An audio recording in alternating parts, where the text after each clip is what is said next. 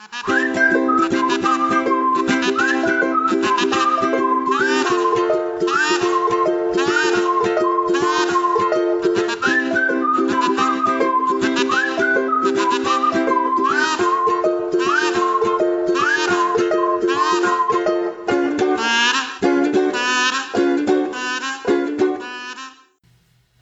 the real question here is, given her prior misfortune, will she click the more details button? Or I don't know, Matt. Let's see. Let's see if she does it. Uh-oh. Oh, she's stepping in. Oh, she's about to click. Oh, Interested? There's the click.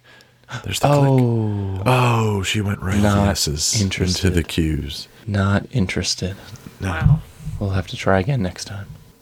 Yep. Jeez. I'm going to do an entire episode in golf talk. I think that'd be fun. Can we start the podcast? Okay. Let's start the podcast.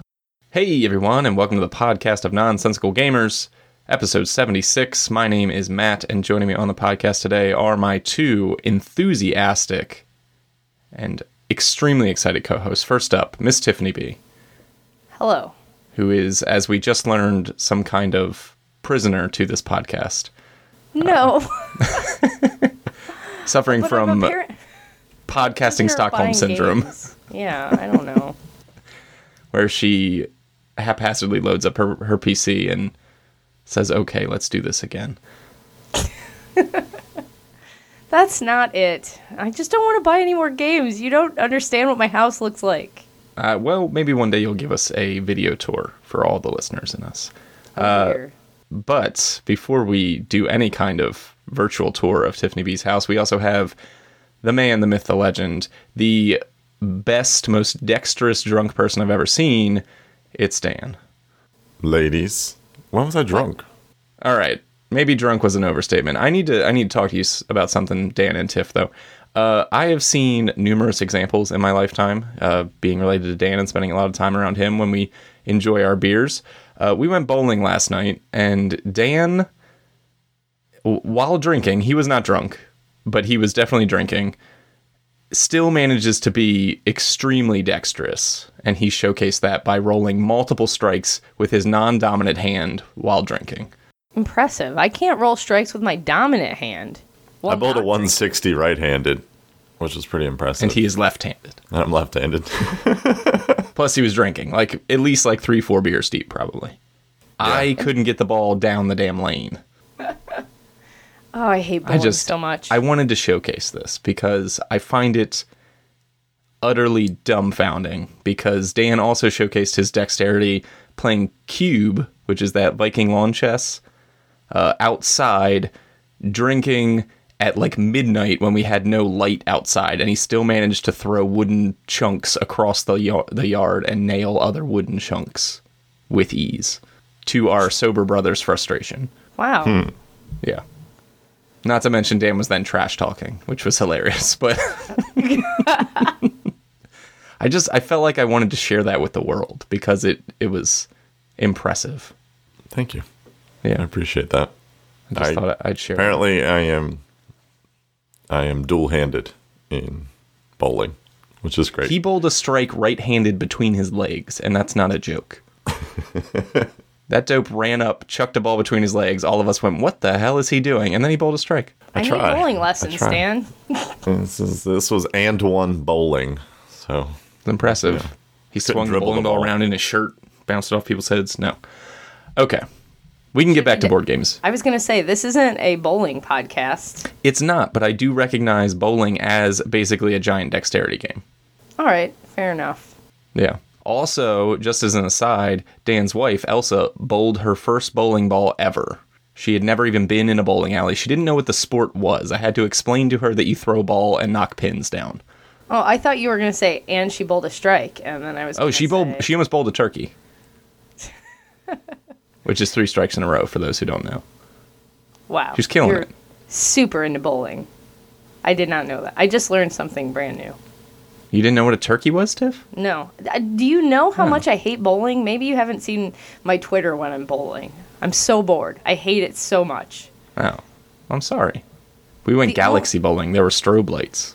Yeah, that's even worse. I hate that. All right. Well, this bowling talk is brought to you by our lovely sponsor, Tasty Minstrel Games.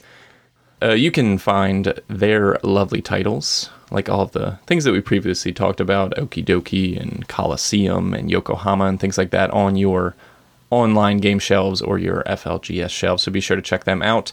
Pick up some Tasty Minstrel Games. Try them out. They are pretty fun. Most of them are worth trying out. All of them but Harbor. Yeah, poor Harbor.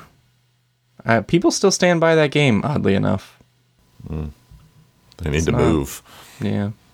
This episode is going to be our Essen preview. Dan is finally in his element. We've done Origins preview, Gen Con preview. We are finally going to talk about all of those lovely European games, all 917 of them, according to BGG, which is way too many games to come out or be demoed at one time.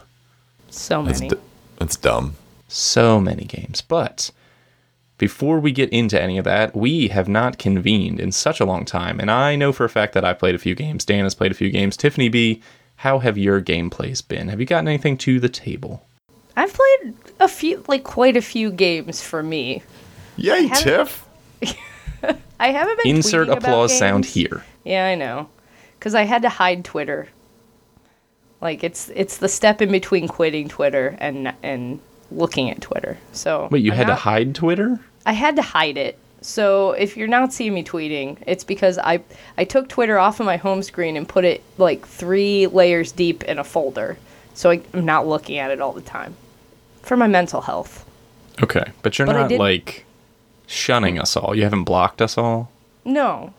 Okay. I've muted some people. Was it me? I'm sorry for you. all the gifts that I send.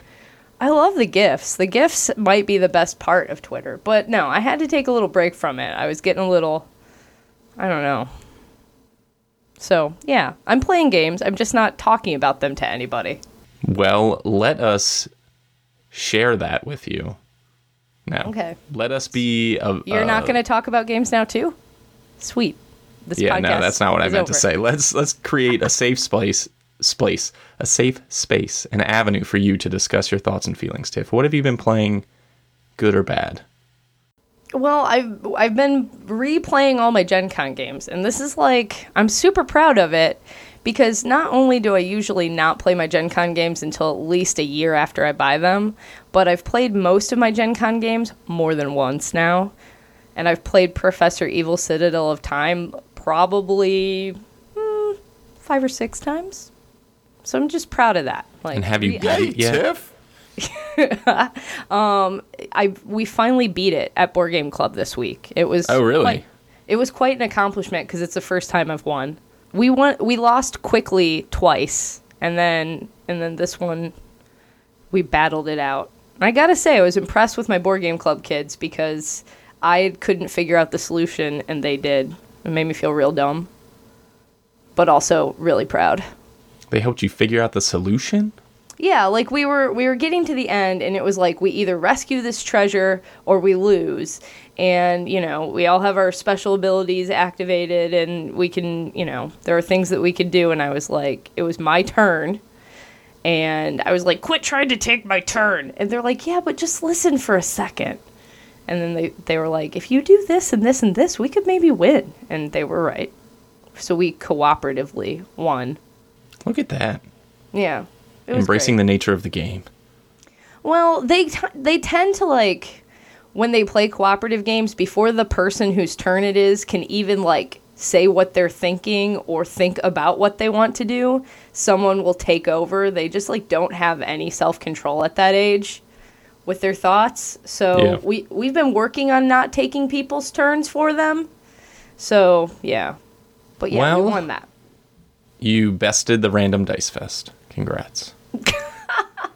And had fun doing it, you know? Sometimes Random Dice Fest can be okay. It doesn't all have to be spreadsheety to have fun. We That's played some fair. other games that were very non-spreadsheety as well.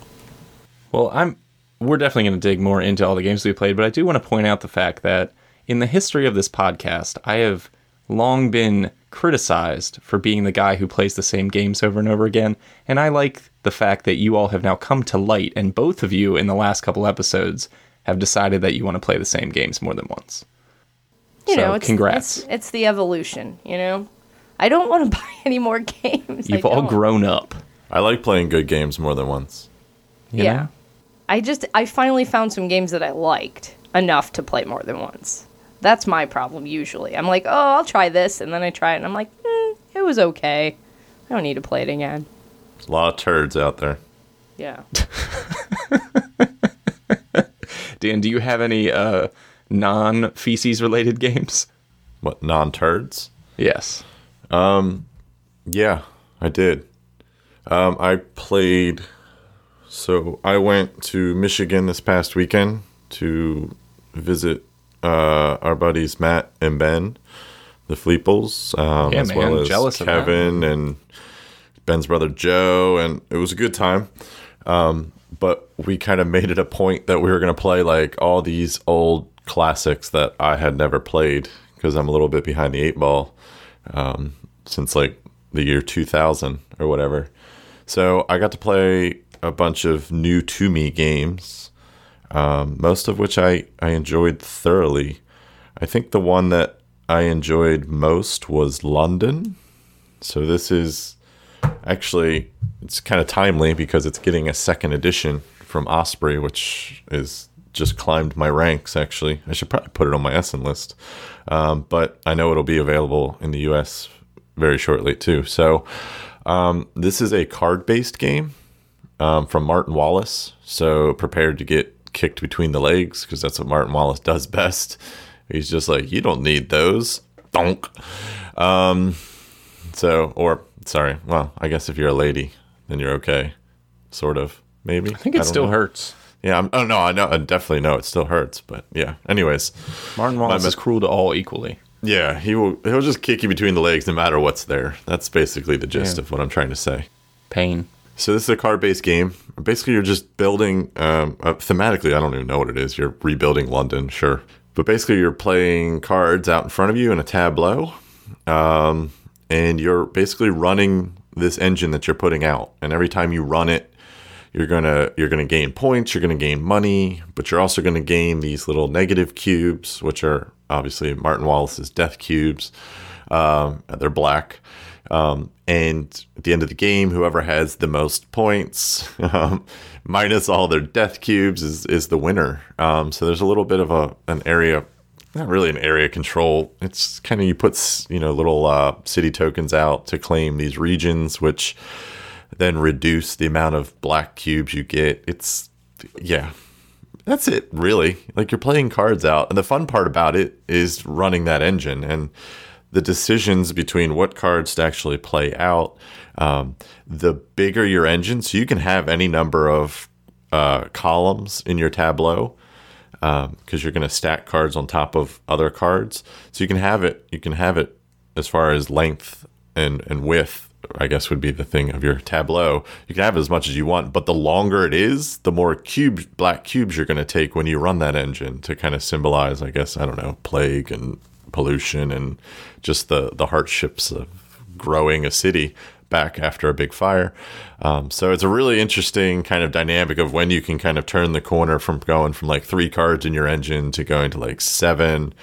When you play a card, you have to discard a card of a similar color, so that those cards that are discarded create a discard pool, which then other players can grab from. A lot of just really slick little mechanics. It's not a hard game to pick up on, but it'll make your brain work, which I really liked about it. The new version, I know, is going to take away the board element, which is different, and I'm curious to see what they're doing there. Obviously, it looks better because, I think any of us could probably make a better looking game than a Tree Frog game. Those things are hideous. So yeah, I've really enjoyed it. It was good. I've heard that I played it a 2-player. I've heard that that's probably not its best count. So I'm looking forward to picking up the new version and getting it played at some higher counts. So that's London from Martin Wallace, Mr. Kick You in the Legs. Nice. I'm glad to hear a little bit about that. I feel like I've been seeing that on Twitter and Instagram a whole lot. So I guess it's because of that second edition. The second edition is out or not yet? No, not yet. I think end of October. Gotcha. I think it corresponds with Essen. It's technically an Essen release, I think. Okay. Well, I got to play an older game, I guess, technically, in that I picked up one of the restoration games, Indulgence, which is a trick-taking game. It is a re-implementation. It's not a direct reskin. A remake of, I think it's called like Dragon Master or something like that. It is a previously fantasy-themed trick-taking game where the element of this is basic trick-taking plus rules that you apply to each hand that impact scoring. And I've played this twice now, but the amount that you play within each game, you really get a feel for the game. So even though this is kind of like first takey, because I've only played it twice, you play for a significant length of time, and I feel like trick-taking games, you kind of get the feel for the mechanisms pretty quickly, especially when you have so much repetition. So that's the biggest complaint. I'll just start off right off the bat. This game you play until everyone has had 3 turns at being the ruler. The ruler is the individual who picks the baseline rule of they're called edicts in this game, the rule of the hand. And that is how you will score. So there are 3 available. I am the ruler. I get to pick which one applies to this hand. And they can be things like, don't take any of the red suited cards, which they're all Italian Renaissance families. So like the Medicis or anything like that. Don't take any Sforzas, or don't take any 2s and 3s, or don't take pairs of reds and blues kind of thing. If you violate that rule, you have to pay the ruler a certain amount of points. The flip side to that is that each person gets an opportunity to go around the table and sin, like S-I-N, like commit a sin. To sin means to take that card from the ruler and flip it over and apply the opposite rule to yourself for the hand. So if the ruler wanted you guys to not take any 2s and 3s, you can sin and take that card from them and try to take all of the 2s and 3s. If you complete that goal, you get a whole bunch of points.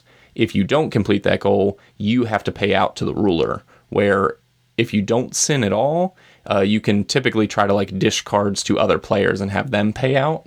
So you don't gain any points, but you don't lose any points. So there's some risk reward involved in this game. So you play, like I said, until everyone has had 3 opportunities to be that ruler and choose kind of the edict for the round, which can go kind of long.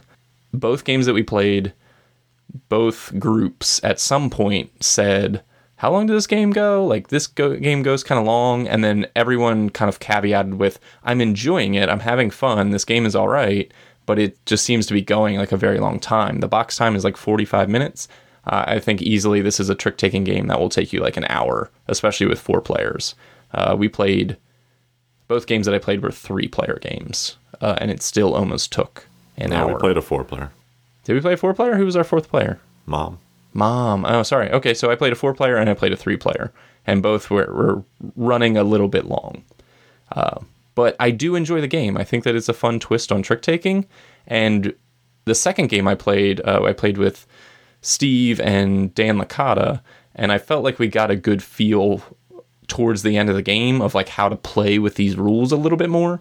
Because I know the first time we played with Mom and Kel and Dan, brother Dan here, there was some more confusion on how exactly those cards worked, because they do have a weird double negative kind of quality at times where you don't want to take things, but you can have other people take things, and then only certain players are scoring at certain times. So it's a little fuzzy to get into, but it's not difficult. And the trick-taking itself is just basic trick-taking. There's no complication there. So I think it's pretty cool. I like it, and I think I'll hold on to it as a trick-taking option that's a little atypical. Yeah, I know you weren't really feeling it, Dan. I don't know. I'm just getting tired of like these like variations of trick-taking. Like there's certain staples. Nobody's really done anything different with it. And this one in particular, I think people have done better with it since it was originally come out. Chronicle and Dwarf King are both, I think, better implementations of the rule-based trick-taking game. They're smoother. They're way more interesting. And I don't know. This one just, I don't want to play a 60-minute trick taker. Like, it was way too long. And the rules were a little bit kind of confusing. And there's times in the game, I remember, based on certain rules that you just threw a card down. There was literally no decision. I could have like shuffled my cards and just threw one down. Like, so that really kind of brought me out of it. What I love about trick taking is kind of the way you can kind of tactically navigate your hand. And I just felt like in this game, certain cards or certain rules really just took that entirely away. And it just made it okay, there. I'll throw that out kind of thing. So like I said, in my opinion, if you're looking for a rules-based trick taker, it's been done better in Chronicle by Seiji Kanai and Dwarf King. I think that's Bruno Feduti, maybe? That sounds right. I don't know. Both of those, It's definitely a Bruno. It's a Bruno. I enjoyed both of those immensely more than this game, personally. Yeah, you definitely got into a negative headspace, and wrote this game off very quickly. So... But like if you're I said, listening to our commentary, like Dan was straight negative, I try to be more positive. So find yourself somewhere in between, maybe. No, like you didn't want anything to do with this game almost immediately. Because almost immediately it took me out of the game. That's what I'm saying. Like, it literally just, and I won. Like, I won the game. So like, I'm not like, you can't take that from me. I played it and I played it well. But I'm just saying, like, there were rounds in this 60-minute trick-taking game where literally it didn't matter what you threw, which to me is just it's a waste of time. Like, that needs to be sorted out. And of the 5 different players I played with it, you are the one who had, like, outright difficulty with it. Everyone else seemed to get it a little bit quicker. Okay. And that's not a knock against you. I'm just saying. I won heftily, too. Yeah, I'm not, and I'm not trying to like start anything. I'm just saying, I'm trying to look at all the data. So of the data, there were 6 of us that have played in my 2 games, and you were the one player who like you were openly saying like I can't wrap my head around what's happening. I don't deny that you won, so maybe you're better than us. But yeah. No, but I would also say the one player out of the 6 you mentioned that plays trick taking like constantly. And that's what I'm saying. Like, I immediately played it, and I know how I want to feel when I play a trick taker. And this game just took me out of it right away with some of those rules that they had, because they just were they were just wonky. They are very wonky. It's definitely the challenge of the game is like how just trying to like engineer. I get it, but I'm saying I know you personally have better trick taking games on your shelf. That's what I'm saying. Like, you have Dwarf King, and that is a much better game than this one. Yeah, and I mean, I think that if you fold it into like the ladder climbing games, which are close relatives, you've got your Chimera and Ladder 29 and your whatchamacallit, Tichu and things like that. Ladder 29 is a good example. That's another rules kind of based one, and that one is just slick as all hell. I love that game. I agree. I agree that there are good games out there, and there are games that I'd played Chimera before most other card ladder and trick taking games because I love that game. But I don't think that the challenge here is fun sometimes. I really do think, and there's a lot of interaction with trying to like stuff people with cards, and we played with some of the advanced edicts in our second game, and they're interesting. I don't think it's the best game, but in terms of looking at restoration games and trying to see what they're doing, I think that this is a successful venture. I don't know, so I didn't hate it. No, I didn't hate it either. I'm just trying to make the counterpoint that I don't think you need this game if you have other games like it. I don't think you need to buy it. You could try it first. Yeah. What is the availability of things like Chronicle and I guess Dwarf King's floating around on shelves? To be honest, I don't know. I don't know if I have seen Chronicle. But Chronicle's fun. I think I've only played that a couple of times, so that's got rules as well. So yeah, there's other really good games in this category. I'm just that saying, one is equally challenging though, where Chronicle has a lot of like fiddly cards do different things between rounds. Like all of a sudden, this card now has a different meaning than it did last round. The actual entity, like the card itself, will do different things as opposed to this trick taking is always just regular trick taking. which I think is a benefit, maybe? I don't know. No, Chronicle's definitely a step up because each card has like a player power on it kind of thing that when you play it, you can activate, which gives it just another level of depth, which is why I really like that game. But again, Dwarf King is a similar kind of traditional trick-taking with the rules-based thing, and I just think it's executed well. It's much prettier to look at. Just little things like that. And in a space like trick-taking that's so flooded with just options, like I wasn't overly impressed to the point where I felt like, I need this on my shelf kind of thing. So I'm just offering a counterpoint. Like I said, you have Dwarf King, and I think that's, if you were going to have to pick between the two, I'd keep Dwarf King. Yeah, that would probably be my pick too. Everyone just go play Chimera. That's all you got to do. Tiffany B. Yeah. What else have you gotten into? Tiff loves trick-taking games. Tiff, have you even played a trick taker? I know we talked about trying to teach you a trick taker at one point. It's been a while. You get around to it ever? I mean, we play them in my game group sometimes, but I don't know. I don't hate trick taking the way I used to. I used to really hate it. Yay, Tiff! So there you go. I've come a little way. Really coming into our own here in the podcast. Yeah, thanks. No, we're still having a hard time, like, having a regular, like, most of the games I've played since the last time I saw you have been at Board Game Club. So, There's that. But we did have one game night, and I did replay Unearth, and it went way better, I think, than the Gen Con play. So I just kind of wanted to put that out there. We played with 4 players, and it went by faster and better. And so I think 4 players is the way to play that game. It felt the right weight. What'd you guys play at before? 3. And what does that 4th player? Well, because 4 gives you the ability to have more players on something to break it. Yeah, exactly. Because there are cards that have, like, I forget what it is, like 17. 17. Yeah, we said take those out in a 3-player. Yeah, and I think that's definitely the fix, because even with 4 players, the 17 ones feel big, but there's so many of you putting dice out, and the dice get placed and replaced more often that way. So, yeah, things get broken faster. Yeah, 2 6s and a 5 broken. Yeah, the game went by really quick, I thought. So, there's that. Oh, I got Castles of Burgundy, the dice game. How is that? Well, I'm like really into the roll and writes because you can play them by yourself. Yeah. So I haven't gotten to play it too much, but I played one solo game, and it's you know how Castles of Burgundy, the card game, didn't have like the tile part of the game in it. This focuses on the tile part of it. So it's what the card game was missing. Like you put it all together, and it's the actual game. That's what I was saying. How many more Castles of Burgundy do we need, really? I mean, just play the regular game. It's funny. Point. I'm not like the hugest fan of the regular game. Like, it might have one thing too many, because I like the card game and I like the dice game. But when I play the other game, I get bored.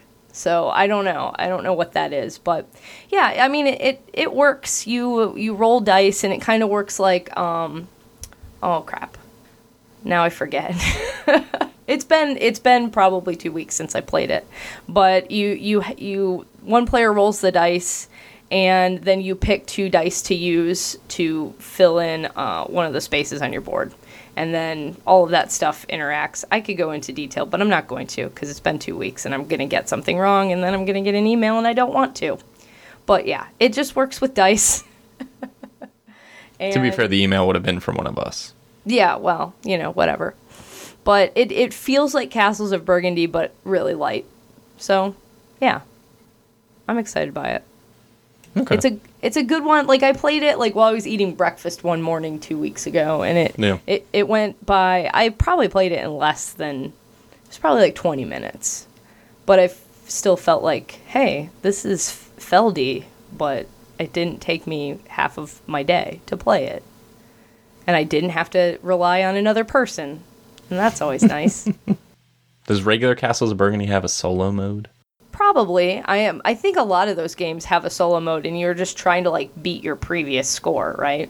I don't know how it works. I don't own actual Castles of Burgundy.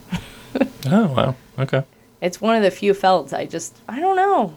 Every time I play it with people, I'm just like, there are better ones, in my opinion. Kel, Ben, and I recently played Castles of Burgundy. It was Kel's first time ever playing it, and, she doesn't like QB Euro kind of deals, but I think she got into it, and I think I ended up winning right at the end, but she did really well. She was kind of killing us through the whole game, and I think she got the feel of the efficiency, because that game really isn't that tough, and at 3-player, it is just the perfect playtime.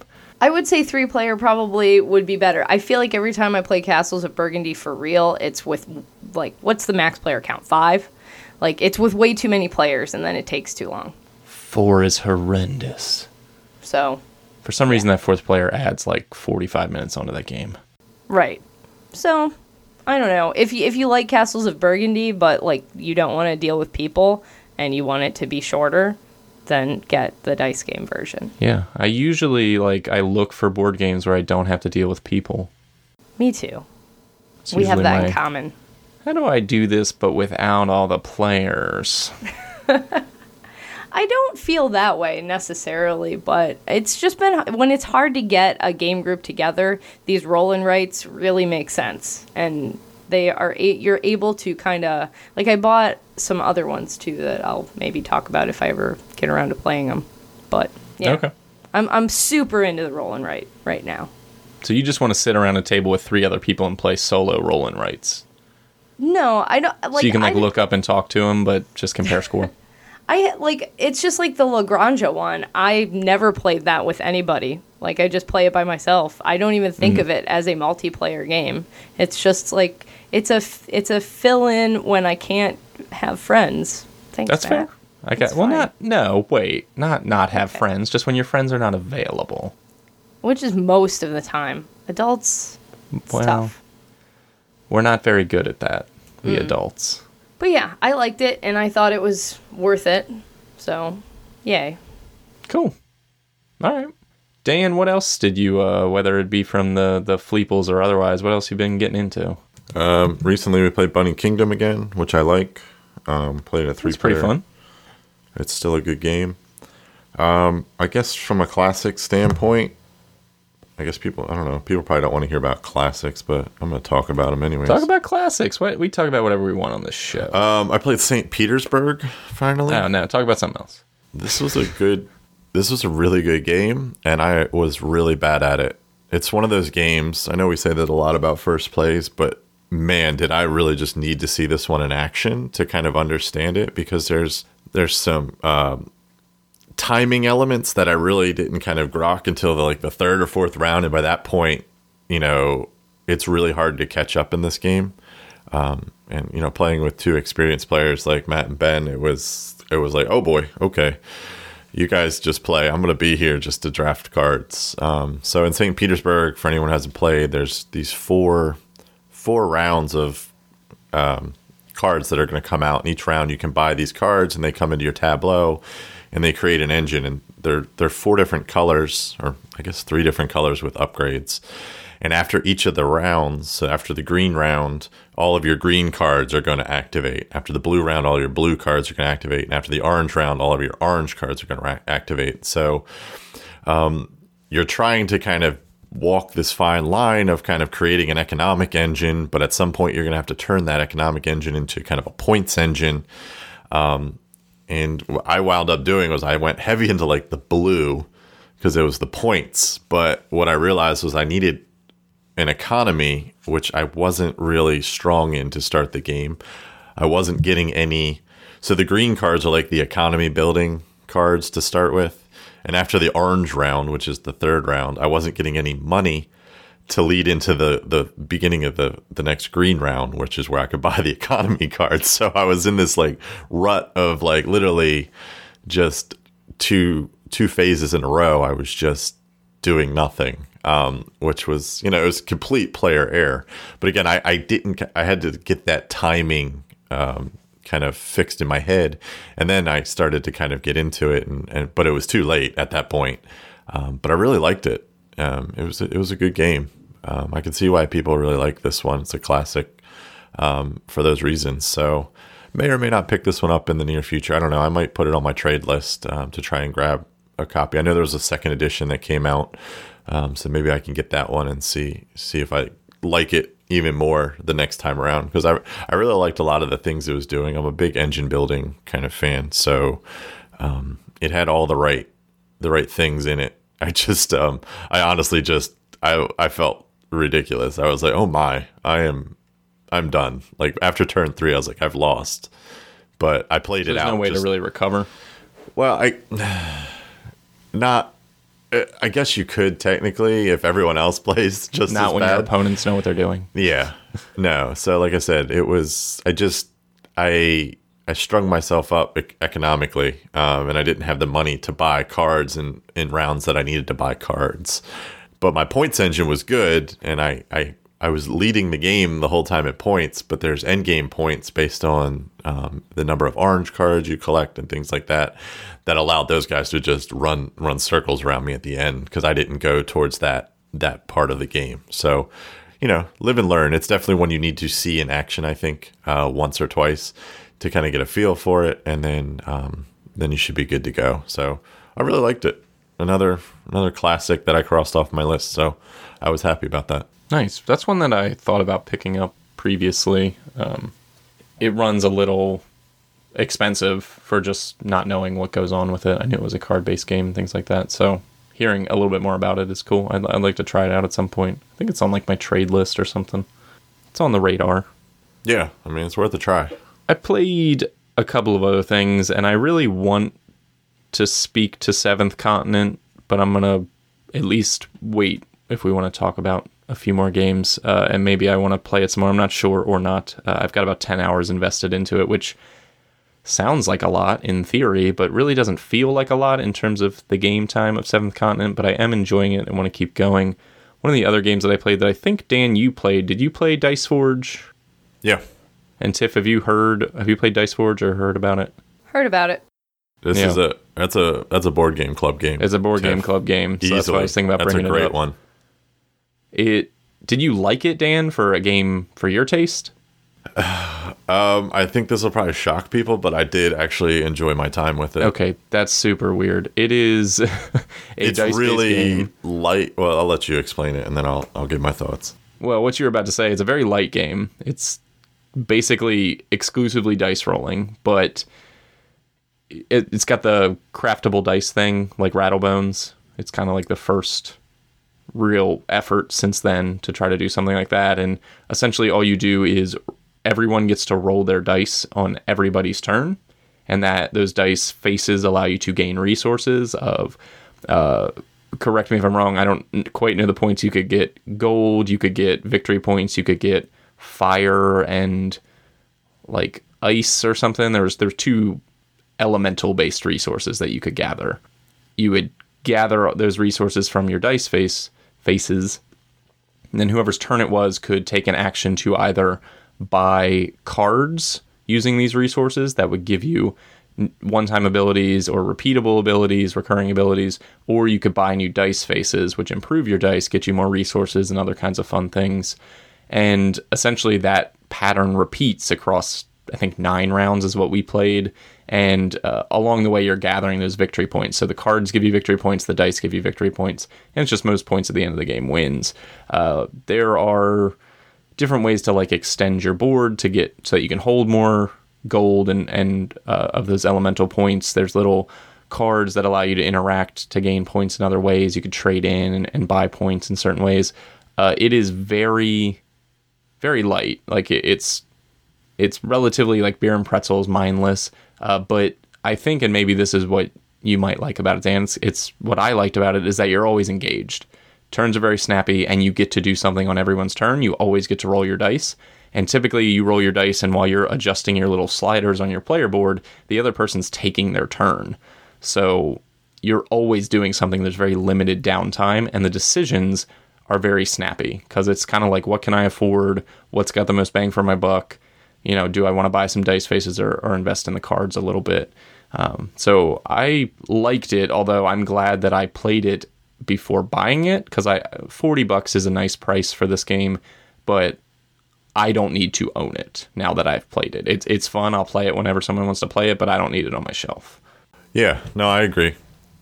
I think it's a super light game. I went into it, I was like, all right, let's see what this is. It's was it Asmodee or Fun 4? I don't remember which one it is, but it's one of the Asmodee studios.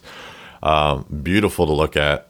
The components are just both lovely, as well as they're practically put into the box. Like, they have this nice like layout for like getting the dice faces out and everything. It was just a really nice production.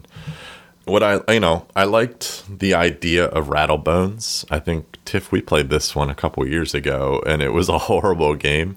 It was the worst. We played it at absolutely FrezCon. Miserable. Yeah, so when I went into it, I was like, all right, let's, the bar is set low for dice forging games, so to speak. So number one, this was better than Rattlebones, so that gave it a point in my book. Like, I was like, all right, cool. It took this neat little mechanic of building your dice and made it somewhat more interesting than Rattlebones. I think the other cool thing was there was a number of ways to score points. So you could go a different path than, say, Matt or Smee or someone, based on how you built your dice and that sort of thing. I did like, as you mentioned, how every turn you're rolling your dice and getting something, which is awesome. That keeps you engaged.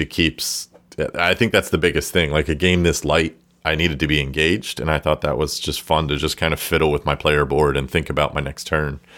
And like, oh, if I get this, I get, that kind of thing. So, yeah, other than this, like I said, I had a good time for 30 minutes. Like, it was just funny, just crafting these dice and rolling. And I think there's something gratifying about seeing something you physically built come to life and, act the way you wanted it to act, in most cases. So that's that. And I think you'll be surprised to hear, Matt, that Smee really likes this game too. Really? Yeah, and I think kind of for the same reasons. It's just kind of like a beer and pretzels kind of palate cleanse between a couple of heavy Euros. We played it after we played Le Havre. So it was just kind of like, yeah, that's a good wind down. We'll turn our brains off for a little bit, roll some dice, have a good time. I think it's ripe for expansion, which it could add. Again, this could be kind of like that base level, and then they could add a little bit more complexity into it, maybe, for some people looking for that. I do feel like you, though. I don't need to own it, but it's worth trying. You know what I mean? And I think it's got a very particular audience. I don't think that it's going to be for your heavy Euro players. But again, I enjoyed it for what it was and the time it took from my day. So, sure, I'm okay with it. I think it'd be a really good board game club game, though, Tiff. I think it's snappy, like Matt said. It'll keep the kids engaged. It's a great kind of family weight game. It's got that toy factor. You get to build the dice, Yeah. and the physicality of those dice works really well. Like, putting the dice faces on and off is great. It all works well together. They feel nice and chunky, and so there's a nice toy I can just factor imagine to it. lost dice faces everywhere in my room. The nice thing about and the sticky insert, ones. well, sticky. Yeah, you're gonna have some sticky. I can't get this dice face off. The nice thing about the insert is that it's laid out very well, and like everything is custom molded. You'll know exactly what you're if missing. Something is missing. Yeah, you'll know exactly which piece is missing. Which Well, is that's handy. good then. That is handy. I don't know. Yeah. Maybe I'll check that out. Not trying to buy board games. I don't know if I mentioned that. Yeah. Well, This wouldn't be for you. It'd be for the you can find it kids. on the cheap for Board Game Club, I think. All right. I don't think $40 is bad, but anything less than that, I think that you're getting a good deal. Okay. So, yeah. I'll keep it in mind. So we have a ton of Essen games to cover, but I didn't want to cut anybody short if there's anything else cool that people have played that they care to share about. No? No, okay. Then we can do some Essen. Like I said, I've got this Seventh Continent on my mind, but I feel like I need to really dive in more. I'd really like to talk to you guys about it because Dan played a little bit with us. And It's not a 3-player game. It's such a just saying. massive endeavor. I think it's 1 or 2 player max. I think that's Well, where actually, it's best suited. Here, so this episode is relevant because currently the expansion is on Kickstarter. So as a service to There's an anybody expansion? listening, How do you expand that game? It's already 55,000 hours long. there are more curses. Jeez. So just as a service to anyone who's thinking about buying into it, let me give a couple of thoughts that echo what Dan just said. So Dan is not incorrect with the idea that, and I've been thinking about this a lot, this game mechanically is a solo game. Yes. There are decisions and things to do for one player only, because the nature of the game is that it's like a little, what am I trying to say, Dan? It's like a choose your own adventure, or like a seek and, like you're looking, basically you go to a number, you flip a card and interact with whatever that card has for you. It is mechanically a single entity decision-making process. Like, we only can do one thing at a time. There's no actual turn structure. It's take an action, then decide what else you want to do next. And like it's a series of singular actions. There's no turns. The only thing that differentiates one player from multiplayer is the hand size that sits in front of you. If you have more players, you can hold more things. And that kind of works out like Ben is in possession of this conch shell, so if I want to use the conch shell on my thing, he needs to quote-unquote come with me. And again, only 10 hours in, which isn't a lot for this game, but what we've come to find is that we travel together a lot. So basically, we just have we've unified our player boards into essentially one player board, because we're always going to go into every challenge together. We don't split up a lot, so we don't have any kind of individuality a lot. Dan said this is not a 3-player game. It plays up to 4. This is mechanically a solo game, but I think that you could play with 4 players if you had 4 people who want to engage actively in the story-making process. Like, if you have friends that you could sit around a campfire and tell a story with, you could play 4 players with this game, because it's the same concept. It's kind of like playing Sherlock Holmes or Mythos Tales or something. Like, the only thing that the other players are doing is bouncing ideas and sharing in the experience.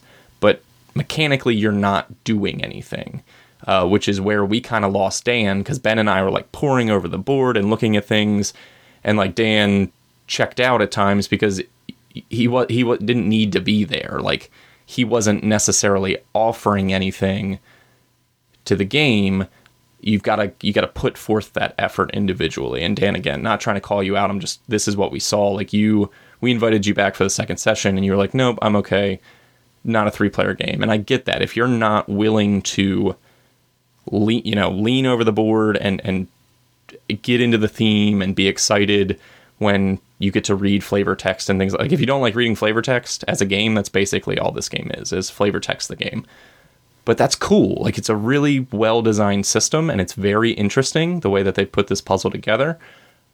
But it does have problems in terms of the multiplayer aspect to it, because it is very singular in focus.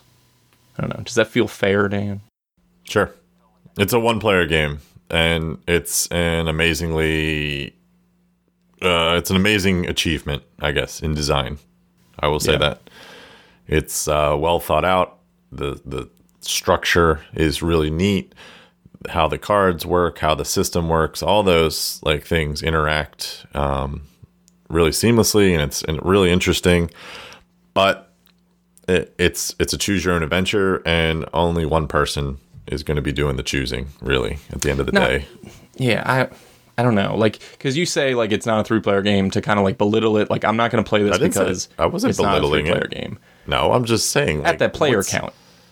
But there's no point in having 3 people. You're all doing the same thing. Unless you want to share the experience, I guess, but it's oh, where do you want to go? Do you want to go left? Cool. We'll go left, and let's explore this cave, and that's awesome. And I'm like, yeah, that sounds good. I would have said the same thing. You know what I mean? It drags the third person along. Well, and the second player, technically, it drags whoever is not, putting themselves into the moment, basically. I guess. It's not a 3 or 4 player game. You could play it at 1 and 2 just fine. I think it's a great couples night game where you both can sit on opposite ends of the table, have a really good view of it, have fun playing through it. I think it's perfect for that. It's a cool game. It's a very cool game. I would buy it to play by myself, and I don't even like to solo.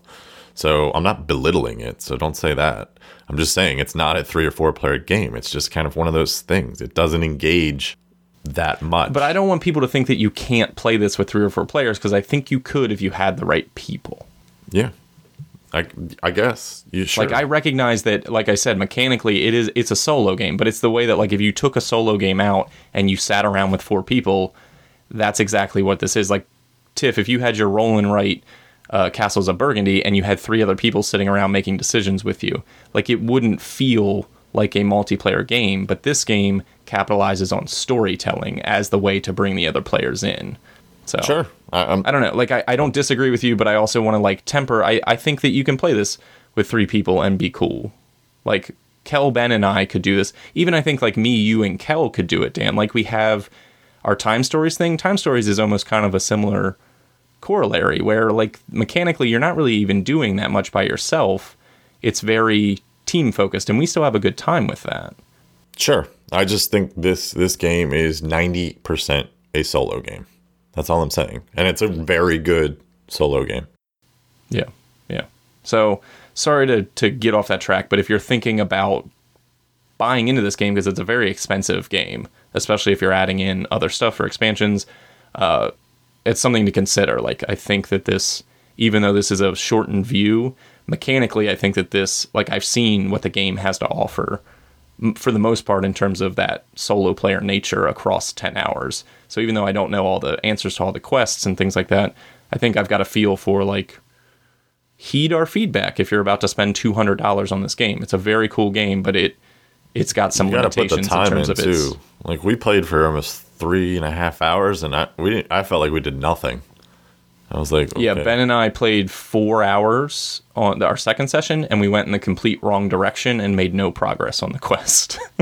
Yeah, so you gotta commit to it, and this goes back to the whole thing. Like that time I could play a video game or something, but you know, this, I like choose your own adventure, and I'm actually contemplating getting a copy for myself, because I could play it by myself when I won't have anyone to play with. Yeah, it's a very cool game, but Dan brings up a good point. Like, you need to be ready to invest the time. This isn't even one of those games, like, I've got Sherlock Holmes Consulting Detective. It's got 10 missions in it. We've only done one of them, but we did a whole one. This is like, I've invested 10 hours, and I am not even close to finishing this one thing that we've started, and there are 7 more in this box. So you got to have, when they say like 100 hours, they're not joking. There's a lot going on in this game, and you've got to be ready to, like, invest 10, 15, 20 hours just to do the first thing. So, which is crazy. It's like an RPG in terms of commitment. So, anyway, I digress. Essen games. Let's move forward. Essen 2017 is upon us. Like I mentioned at the top of the show, almost 1,000 games on show, according to the BGG list, and, you know, who's even to say what percentage they've captured. I'm sure it's most of them, but there might even be more than that. So lots of things to be shown off, to be purchased, to be demoed, and coming our way into 2018, as this happens at the end of the year. And it is the European game show, so we usually don't see a lot of those titles, 1, if at all, 2, until the following year. So we have a list. We've gone through the lovely Essen preview on BGG. They've used the great tool and formatting that we talked about in their Gen Con and Origin stuff. It's got a wonderful organization tool where you can label things and find more info. Very user-friendly. We discovered that there's a share feature. So Dan shared his list with Tiff so that they could collaborate and make sure that they agreed on everything, and made me feel like a fool because I don't have any of the same games. So go check that out for yourself if you'd like to pour through it and see what you are interested in. We have generated some lists of things that we want to check out and possibly pick up. Dan, in particular, had his list made about 3 weeks ago when he bought all the games that he wants. And let's chat about those. So do we just want to do a little round robin? Tiff, we want to start with you? Give us one of your games? Oh, no. All right. Or should we start with the Essen King himself? I think you should start with Dan, because he's done his research. I just browsed. Captain Essen, you have been ready and rearing. You're very excited for the things coming your way, enough that you texted me, and Dan and I do not text very frequently, but Dan told me all the games that he's buying. What's on your radar, man? So I made a list. So my number 10 if we're doing that, or my bottom of my list here is Majesty for the Realm. I'm going to preface this by saying I'm kind of disappointed that all of my titles are like AAA titles. I don't have a lot of hipster on here, but there's so much good like established designers coming out with new games that it was kind of hard to neglect it. So Majesty for the Realm, this is from Marc Andre. This is the gentleman who did Splendor and Barony, and I think that's all right now. This is his new game. It's got some tableau building. It's got a couple of things. I don't know much about it because I haven't seen a lot. I know they were demoing it at Gen Con, and I didn't get a chance to sit down and demo it. But this was actually one of the games on my list that I wasn't able to pre-order because it was already sold out. I'm just curious. Even though I'm not Splendor's biggest fan, I'm a fan of this guy as a designer because he kind of taps into some of the elements I really like in games, and that's kind of smooth, seamless mechanics, kind of like games you can just sit down, pick up quickly, and just play and still get some sort of reward and or, good feeling from it. Barony is, in my opinion, one of the most underrated games that hasn't gotten any love in the last couple of years since it came out. That game is excellent. I love it. So I'm just interested to see what he comes out with again. So that's why he's on the list. Very nice. Tiffany B, now that you've had a couple seconds to steel yourself, what do you got for us? It was hard because I'm not super interested in buying a lot of games. But Coaster Park is one that I was looking at just for Board Game Club, like the toy factor of building actual roller coasters for a marble out of cardboard seems fun. And it has that perfect playing time of 30 to 60 minutes, which would fit nicely. The reason it's kind of like down on my list is just because it's Scott Alms, and it seems like a super nice guy, but his games don't, like, they fall flat for me a lot of the time. But this looks like it could be. It's dexterity, and you're trying to plan out auction too. Yeah, a little bit of auction, some drafting, and it seems like it could fit the bill. And there's bidding, which always concerns me. But I think this is a game that the kids would get behind. And it's pretty. It's got Quan Chai art. Ooh, Quan Chai art. Quan Chai is so hot right now. He is, isn't he, in terms of his artwork? People are all over that. Yeah. So it's that Flip Ships box art. Oh, the Flip Ships box art. I love it. So good. But yeah, so that's probably like near, if we're doing like any kind of order, that's kind of on the, I'm interested in it. I'm not like dying to get it. Sounds like a number 10 to me, Tiff. Okay. Cool. One of the games that I was checking out, because everyone's kind of checking it out, and hopefully I'm not ruining anyone's list, but this is down towards the bottom because I have a feeling that they're going to retheme it with something cooler about 3 months down the road, is Azul, which is a Michael Kiesling game. It's kind of a Matt game. It's got chunky bake-like pieces. It's super cool. It's a drafting and tile placing game with these, like I said, chunky pieces. Seems to be, it's in that Plan B line, so I'm assuming it's going to be relatively accessible. It's got some like pattern building that you're trying to do, set collection kind of deals. It looks very pretty, and overall, I think that the game, it doesn't look like it has too many secrets when I take a look at it and read about it. In terms of hidden depth, it's got like a 2 on the complexity rating on BGG, so it seems like it's about what I expect it to be in terms of selecting stuff and placing them where I want them to be. But that is cool, and a pretty game with this kind of Spanish aesthetic I'm all about that. The box art's great, all the pieces look good, and I'm hoping it's going to have a nice price point, probably in the $40 to $50 range. So I could live with that if the gameplay is interesting enough. So is that one that makes anyone's list? I didn't know if the Kiesling name would have some weight here. I looked at it. I looked at it, but I figured you'll buy it, so it didn't have to make my list. Fair enough. You can pre-order Dan, it, by the way, back to you. on Plan B. What'd you say? You can pre-order it on Plan B's website. You'll get a bonus tile or something. Ooh, bonus tiles. Dan, what did make your list then? Games that I would not buy. Next on my list is Charterstone, actually. Yeah? So this is from the designers of Euphoria, my favorite game Yeah. of all time. That game's horrible. But I'm a big fan of legacy games, and I'm interested to see this new take on it. I will give Mr. Stegmeyer credit. He does oftentimes, through his vast playtesting arena, come up with some pretty interesting mechanics. While I don't feel like most of the games overall succeed, there are bits and pieces of really interesting gameplay and mechanic within each of his games. So yeah, I'm interested to see his take on the legacy style. And I really like the aesthetic, the little stark white box with the little village that looks like a hobbit town, and the rest of the little pieces I've seen previewed. I really like the aesthetic. So yeah, willing to give this one a shot. Yeah, and there is a Watch It Played already up if you want to go over the first is there? set of rules. Yeah. I might do that. He doesn't give any of the secrets away. He just covers all of like the basic setup that you'd have to read through anyway. So, because it doesn't have a traditional rule book, it's got that sticker in the rules as you go kind of thing, and you're kind of following the lead of a deck of cards.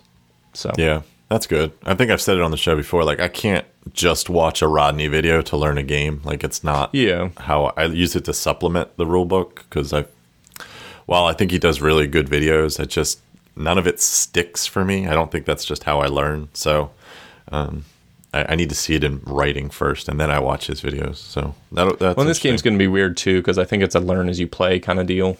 Yeah, apparently So- you don't have to read a rule book. So Yeah. And supposedly at the end, you get a fully playable game that you can just kind of repeat play. sure. That interests I'm me just saying. zero. No, I'm just saying that from a marketing standpoint, that doesn't interest me at all. I want to play the legacy thing and be done with it, kind of thing. Yeah. Well, it's also got a double-sided board, and you can buy a refill pack to get all the cards and stickers that you've already used, and then you can play it again on the backside of the board. See, that's cool. I'll get behind that. I Yeah. don't care to play a game at the end of it, kind of thing. Fair enough. Tiff, how's life over there? That's good. Sleepy. How's Ohio? Tiff, No, oh, sorry. We're talking about games. Go ahead and tell me what else is up. Ohio's fine. It's always great here in Ohio. My next one is Conja. I actually kind of forgot this one was coming out at Essen. I checked it out at Gen Con. It's by Simon McGregor, who is the guy that does the Pleasant Company games. So your Ancient Terrible Things, your Snowblind, which I have yet to play. But it's 2 players, which is kind of why it's down on my list. You know, I don't get that many 2-player games, but it's dice rolling and pressure luck kind of a thing. You're playing as wizards and you're trying to summon a storm to get the water flowing in your dry land. I don't know how to put it. You're trying to, yeah. So Get that water flowing, Tiff. I don't know. I just kind of like the aesthetic that these guys have. It's so different, and I don't know. It just looks good to me, and I'm willing to try anything. Ancient Terrible Things was a hard game, but I don't know. I kind of just like their style, and I want to support them. I don't think I've played any of those games. Yeah, I don't know. I just I found them on Kickstarter, and I was like, yeah, I just like you. And the guy was there at Gen Con, and he was super nice and gave me some prototype cards to try out on Snowblind. And Oh, see, you got buttered up. That's the problem here. You got that's how you do it, folks. They greased the wheels a little bit. I mean, I haven't done it, and they were they were really prototypey, so don't get too excited over it. But yeah, I was excited about Snowblind, and I don't see why not to be excited over this one. It's another 30 to 60 minutes, so that's my top criteria. That and no area control or pick up and deliver. I kind of just rule those out, sight unseen. I want to throw out just a game that I came across was... it's not actually a game I'm going to talk about, but if you want to see probably some of the coolest box art in terms of sci-fi, trashy box art, look at Nemesis. It's a game that will be available for demo. It is I could see it from afar that it just has this alien look to it, like Alien, the movie, and it is very pretty. The game itself has bluffing, backstabbing, and other stuff, so I kind of nixed it after that. Just doesn't quite look like something I'm looking for. But in terms of box art, man, Yeah, that's good. Box I art's- like that. that's really pretty looking. The game that I do want to talk about that I'm interested in is called Pot de Vin. Oh, I looked at Which- that one. Yeah, they claim it to be a trick taker, so it looks a little cool. It looks like it's got some like set collection elements more so, where you're trying to gather. You win the round, you get to gather the cards of your opponents, which is something, given that we were just talking about trick taking games, that you see in other games. Like I think Chronicle has elements of that at times, doesn't it, Dan? You get to like take cards from people. Yeah. But you are trying to gather symbols that'll give you points. So if you don't, you've got the 13 card that you're trying to look out for, almost like the Queen of Spades and Hearts or something like that, where it can negatively affect you if you can't like shoot the moon and collect everything. It's got a nice little aesthetic. I don't know what I would call this aesthetic because I don't know art very well. It's the same guy who did the Brazilian coup. Oh, is that Luis Francisco? Maybe. Yeah. Or Weber I don't know his name. Santiago. I just know it's the same artist. Okay, it does have that look, which is very pretty. I like that coup box as well. So I like the aesthetic of it. And, trick taking. We just talked about how I like trick taking games, so I don't need to go much more into that. But I'm always willing to try different trick taking games. So even if it's not stupendous, I like to see the different things that people do with the mechanisms and the kind of framework of it. So that is on my list. You can pre-order it for PAX Unplugged pickup. Dan, on their website. Dan is on his game. How do you know all these Dan, things? are you going to let me know the games that I really want if they're available for pre-order? Because you seem to be focused on Matt. Yeah. Sure. Okay. If you stop picking Konja. Okay. No, I'm kidding. Also, side note, didn't know Dan was going to be at PAX Unplugged. Welcome to the fold, brother. Yeah, you told me to come to PAX Unplugged, so I said I would. I did, but I didn't know you were actually going to come. So everyone come to PAX Unplugged and hang out with Dan and I. Sure. Yeah, I'll be there. And Tiff, if you want to come too. I want to come. I just don't know if I can afford to come. I have a room. Yeah. The flight is more expensive than I thought it Yeah. was going to be. Just drive with Craig. No, there's a baby. I don't know. There's something. He is coming down with his whole family, so that would be a Oh. weird card ride. Oh. Don't drive with Craig. He's not coming to PAX with his whole family. He's like dropping them off along the way in the outskirts of the city because he's got family there. But the drive, would be I imagine Tiff sitting in the middle seat, like sitting on the hump, and just Yeah. No. If I come, I'm flying. I can't pull the trigger on the flight. I've had a hard time. I've had it up in my browser, ready to go for a while, and then I just sort of. Eventually, there's not going to be a flight available, and then that'll make the decision for me. that'll make the decision for you. Good job procrastinating, Tiff. Dan, it is back to you. Sorry to interrupt with a side note about PAX. What else you got on your list? Next on my list is the Rajas of the Ganges. And all I need to say is Marca and Inca brand. That's all I say. There you go. Marcus, and Inca brand. What kind of game is it? It is a dice worker placement game. Yeah. There are a lot of dice games this year. There's a lot of dice games every year. Yeah, there's got to be it just seemed so many of them were dice related. This one gives me a vibe, again, just the limited stuff I've looked at, it gives me like a mixed vibe of like Marco Polo and Lorenzo Il Magnifico. So, and it's the brands. That's all I need to know. I will try anything those guys put out. They are two of my favorites. So, and it looks pretty. And it's a unique kind of theme in that it's not really explored all that much. So, yeah. Cool. Tiffany B. Pioneers, I'm thinking. Because American West. There's a lot of American West this time around. Seems like you're putting out your pioneers and they have a special job so they can only go to places where they're needed, and then there's coaches and there's all this stuff that you want in an American West type game.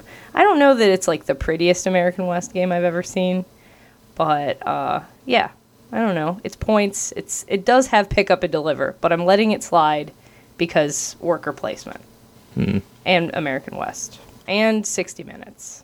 Pick up and deliver with worker placement sounds like my dream game. Yeah, I think that'll be okay. It's from Queen Games. And Emmanuel Ornella. I don't know. Yeah, it was just on Kickstarter with Merlin. Yeah. Which I thought they said Merlin would never be sold in stores. It might not be. They're going to have it at Essen. It's not a store. Well, I get... Touche, Dan. You got me. You got me. I mean, when it comes to marketing, it's all about semantics. Like, it's like, yeah, we're not selling it at a store. We're selling it in a big, oversized convention hall. Yeah, it'll just be In a booth the convention size only. of a store. Right. That has all of the trappings of a store. But that's fine. I don't know. And I don't know if I want Pioneers either, because there are other American West games that I want more than this one. Because there's Yeah. two there are other a lot ones on of my them. list. Yeah, I was going to say, there are a ton of them. So good thing you're not out of that phase yet. I want someone to try this one and tell me if I should like it. Dan, are you going to get this one? Have you pre-ordered this one somehow? Pioneers? Yeah. No. Okay. I'll wait on that one. I'm glad we're of the same mind. Yeah. Well, I'm not buying it, so you guys will have to find someone else to play it. Because we play so many games together, you and I. Yeah. I meant to play it to make your purchase decision for you, Tiff. No, someone else will make that decision for me. One of the things that I wanted to check out was a game that we covered previously on the news. It was called Destination X. It's a deduction and bluffing kind of game. Not bluffing so much as like deceiving. Basically, it's like a geographic deduction game where one person plays the leader, the moderator, and they're a spy on the run that's trying to be caught. They pick from an array of destinations, and there's this book that gives you information about that destination, this location, and basically through the mechanics of the game, you're trying to get information about that location and then eventually guess. But it's like obscure information like population size and religion and different history things and economic things. So it's all this like weird, like demographic information about this place that you are trying to provide as the spy. So it just sounded interesting, although I do wonder about like replayability. Once you have heard some of these crazy facts, they might stick out and you might be able to, that might ruin further plays. And then also I don't know how it's doing in terms of like weight. I don't know if there's enough to it to be super interesting, but overall I like the concept of like this different way to do geographic bluffing and deduction. So I thought that was kind of cool, and it's got the right theme on it. So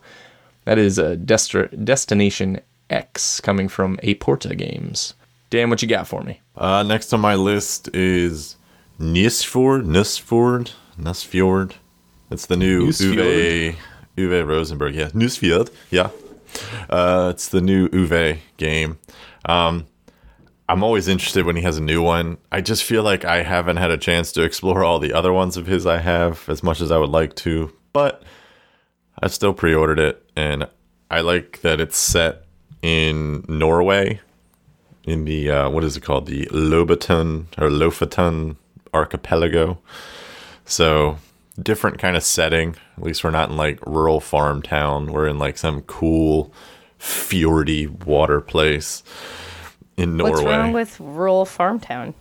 I mean, if he makes a game about Ohio, I'll buy it. I guess. I would definitely buy it. I wouldn't. I don't think anyone wants to make a game about Ohio.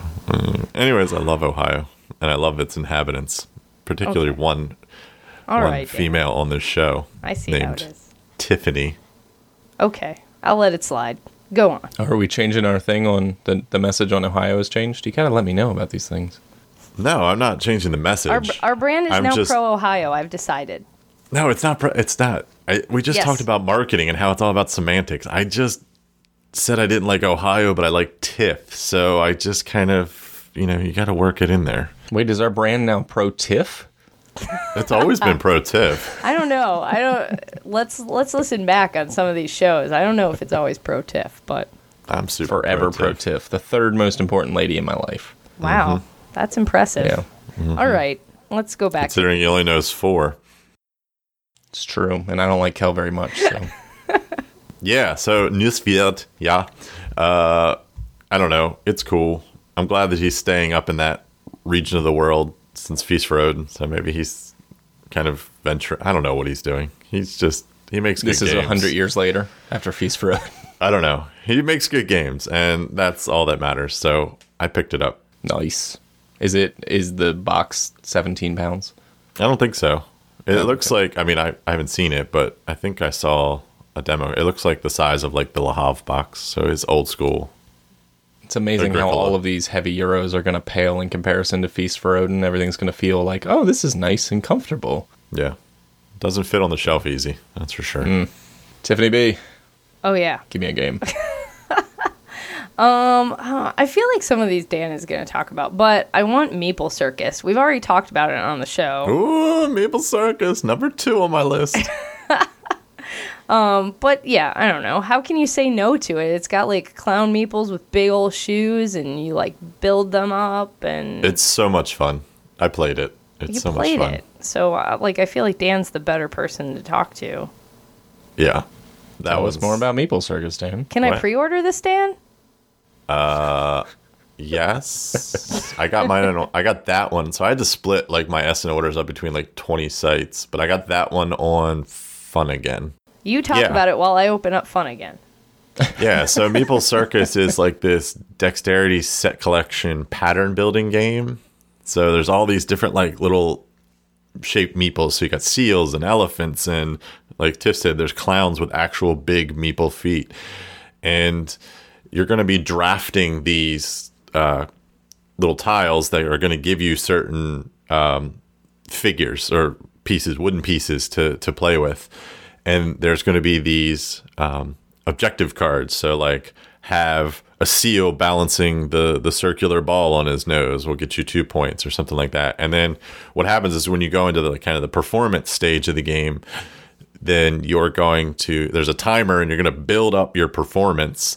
And each time one of those patterns that's on the objective card is represented in your building, your performance structure, you're going to get points for it when you score it. So if you had 2 seals with 2 balls, you're going to get maybe 4 points in that case. So it was a lot of fun. And the way the pieces are, like, you look at a circular kind of ball and you're trying to balance it on this seal's nose. And you're like, I can't do that. And then you do it and it's like, what? So like the way they crafted the pieces really kind of gives you that impossible feat kind of feel, but then you do it and you feel it's so gratifying when you can actually balance it, and it's all timed, and there's an app that comes with like creepy circus music, which is cool. Then there's also these other things if you really want to get players kind of involved, these little like trait card, I forget what they're called, but like I think I said this on a previous podcast where like one of them was like, as you're placing your clown, tell its backstory, so it's like crazy things like that. You're talking about this like guy who, used to practice under a bridge and now he's in this circus, and just little things like that. It was a really fun experience. Like I sat down, I played this with Joe Pinchbeck. We were just wandering by the Madigo booth, which has a lot of good games coming out. And they're like, do you want to sit down and play it? We're like, I guess, what is this? And I think, by the end, I think I said this already, but by the end, we both looked at each other and were like, damn, that was fun. So, this is high on my list. This is number 2. I think it's going to go over really well with the family and just pretty much anyone. It's just fun. It's just pure fun. Surprisingly inexpensive. It's like $41 on Fun Again. Yeah, I think I got mine for like 33, so they must be inching them up. Fun Again. I hate ordering from them, but anyways. Me too. My copy of Tokaido, the expansion for Takanoko, the deluxe one, had the sleeve cracked, and I tried to contact them in multiple ways, and they never got back to me. So now I have this terrible sleeve on a game that I paid a lot of money for. There's nothing I can do about it. Yeah. They're the worst. You should fight them. Speaking of Fun Again, one of the games that I'm interested in is Kitchen Rush, which is, we just played Overcooked yesterday, which is such a fun video game where everyone's frantically running around a kitchen trying to make food and things like that, but you're all bumping into each other. And this is basically the board game version of that, where you're using timers as workers, like sand timers as worker placement to like make food and chop things and wash dishes and deliver orders and things like that. So it's maybe kind of like, what was that, Walk on Fire or something like that. So that general kind of thing where it's a cooperative, frantic dexterity speed game. Fun Again, for some reason, even though it says that this game is €55, Fun Again's pre-order has it for $104. Yeah, they're building in a premium to these Essen games because they're muling them over. So That's a lot of money. Oh, I know it's a lot of money. Sand timers. oh, it's not. It's a lot of money. Just play Overcooked. You'll be fine. Yeah, no, I mean, I'm not going to spend $104 at all because I don't even think that's what this is going to cost. But it's a cool looking game, and I just thought it was, man, that's prohibitive. If like that's what is advertised on BGG too. So if you're like, I got to get this game, and I'll click on this link, and they mark them up big time. Like even at BGG Con, like when they have their booth, like you're paying $80, $90 for a $45, $50 game just because they have to cover, like they're probably shipping most of the stuff back. Because they can't put it all in their suitcases. Are they shipping them one at a time? They might be air shipping them to get them back for BGG Con. So maybe that's a big cost. But they sell them. Like you go to BGG Con, like those games are gone quick. So yeah, well, game looks cool. Kitchen Rush. If you want some kind of like frantic zany food service type game with sand timers, it looks pretty cool. Just wait to find it somewhere cheaper. Dan, what else you got? Next on my list is Transatlantic. This is the new Mac Gertz game that's been, I don't know, feels like it's been in development for about 84 years. I think it's been touted to be released at the last 2 Essens, and I think it's finally coming out this year. This is being sold as Navigador meets Concordia. So sold and sold. It's a card-based game similar to Concordia, where you're going to be improving your cards and playing them to do certain things.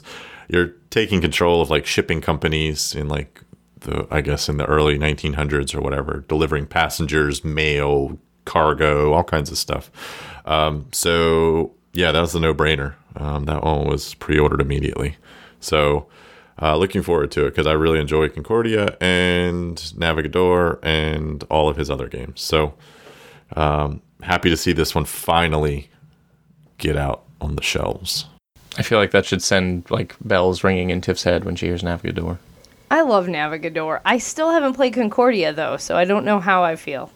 Wait, you haven't played what? I haven't played Concordia. We just played that with Steve and Kel. A lot of people ask me if I like it. I mean, that's happened on many occasions. I just haven't played it. I think Kopak might own it, so maybe if I ever get back together with him and play games, I could make that happen. Steve hated it, and I was like, do you want to play this? He said, I need to play this again because I hate it, and I need to see why, if I still hate it. Apparently just playing games with Smee and Dan for the first time is just, don't do that. I could see that. Yeah, they're just mean. They're so good at games that you beat Steve into a bloody pulp. He was so sad. Yeah, we did crush him. He played with weak minds like Cal and I, and he felt a little bit better. So it all worked out. When in Rome. Tiff, what you got? Anything else on that list? Yes, I do. Hold on. Struggling to find games I like. Oh no. Good radio. For a second, I thought I closed all of my tabs that I had open, which would have been devastating. How about... Well, let's just keep going on the American West train. I want Montana. Oh, jeez. On the wagon train of my mind. I want Montana. I think it looks so pretty. This is... Yeah. It's good. I worry about auction/bidding, but set collection worker placement, and it has a spinner. So, yeah, you use a spinner to get your workers, and then you put them out to, get resources and money, and then you use your resources to build stuff, and it's pretty. And it's 45 minutes, and it's Rudiger Dorm, and the artist is Clemens Franz. It's all the things. Yeah, I watched a video on it, because it was in my cart, and I was trying to make tough choices, and this one got cut. I don't know, something about it I wasn't feeling, but I could see it being good. Like I said, this was just on weird watching a video. That makes me want it more, kind of. Yeah, sure. That means it's too light. It's too light for you. Which it's not means too light. It's probably perfect for me. No, it does look cool. It's got a couple of cool mechanics, and even the spinner, the way it's used, is interesting to gather the little resources. So, No, I'd really like to play it. Like I said, I had to make some tough choices because my cart was at like $700. So Holy crap. yeah, I had to make some tough cuts, and that was one of Are them. you ordering from Fun Again? It's yeah, that it's was 2 games on Fun $70 Again. On Fun Again. Ew, no. No. Yeah. That will come over here, right? Yeah, that's a... Who did that one? That's not... It's not Lookout, is it? No, it's White Goblin. White Goblin. Yeah, that might get over here eventually, yeah. So, I'm sure it will. It's Dorn. His stuff will make it. Dorn! Don't give me that Olay bullshit. Sorry. Little Major League reference for everyone watching at home. Is it over to me? Yeah, it's over to me. Okay.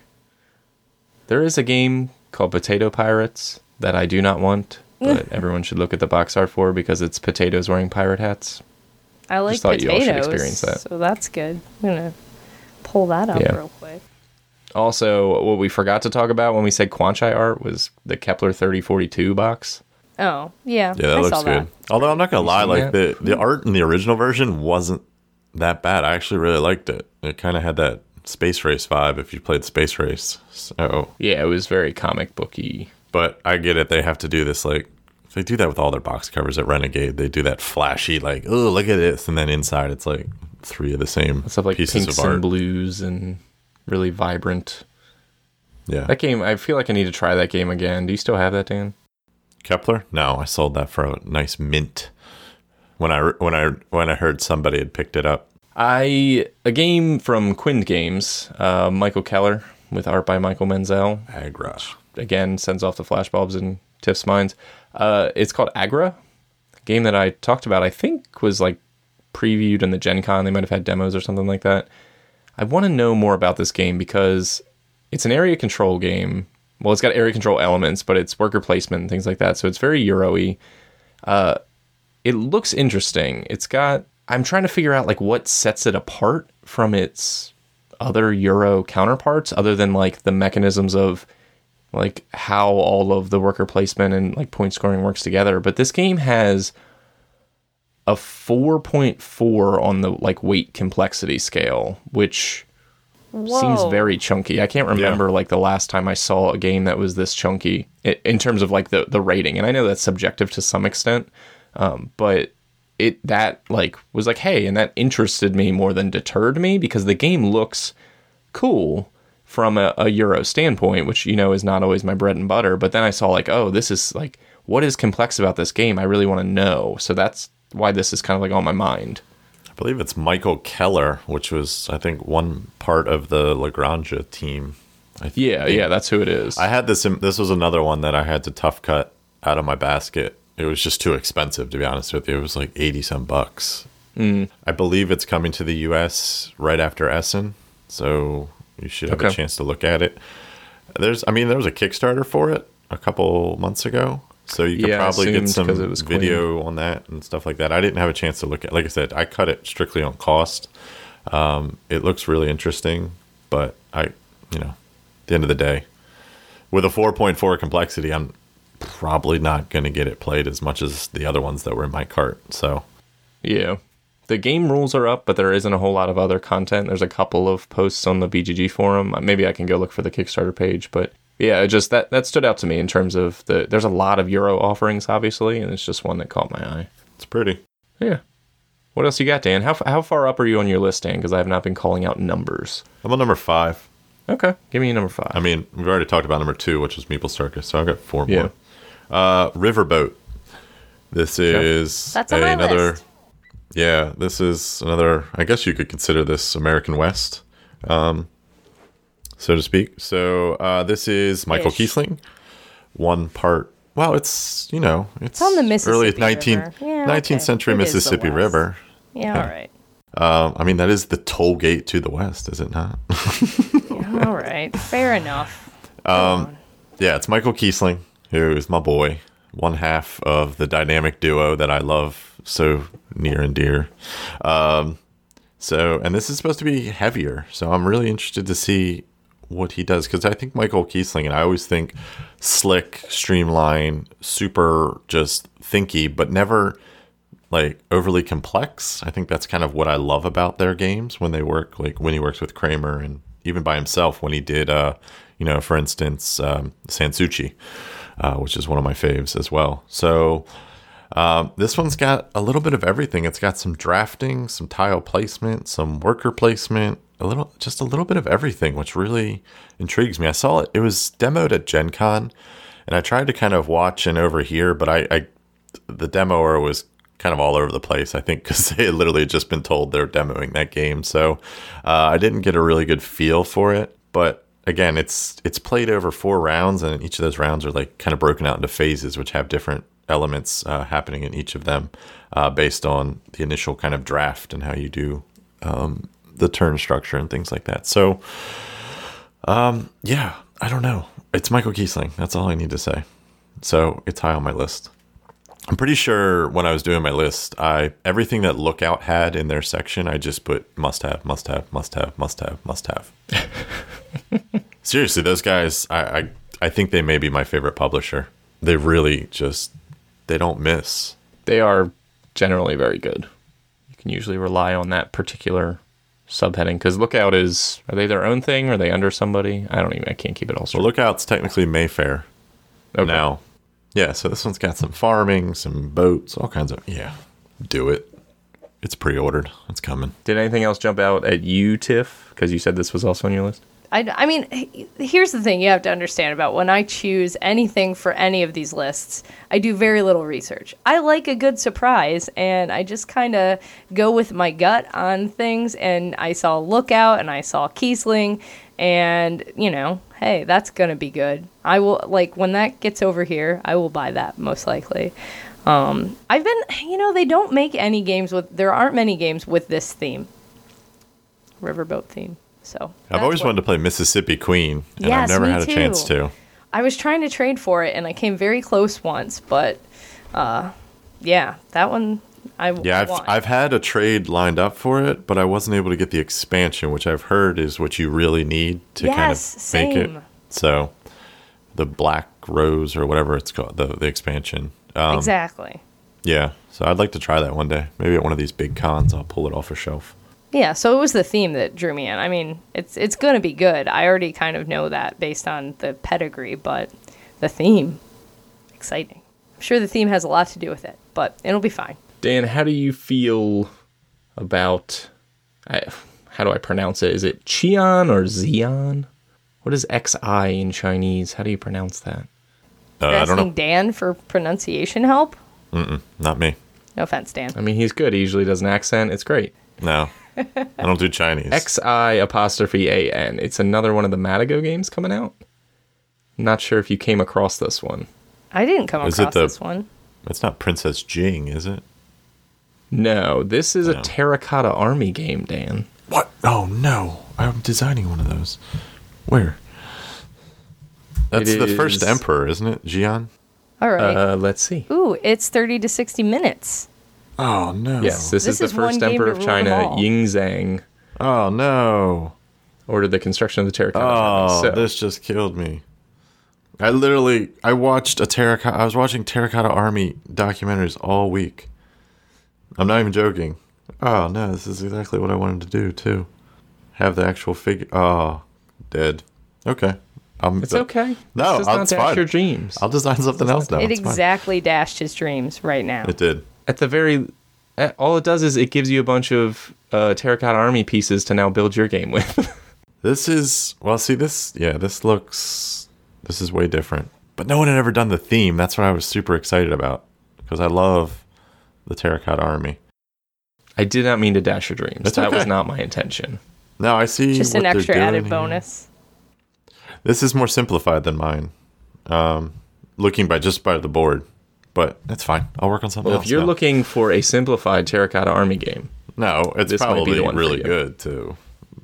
I think it's pronounced Chian. I'm so sorry.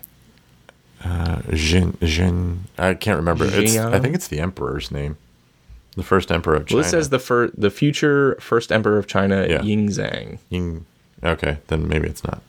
So anyway, it's from Matago, and it's got the Matago flair to it. It is a a hand management based game where you are moving selecting cards out of your own personal player deck to move your Terracotta Army pieces and place them for points, area control, and sets and things like that.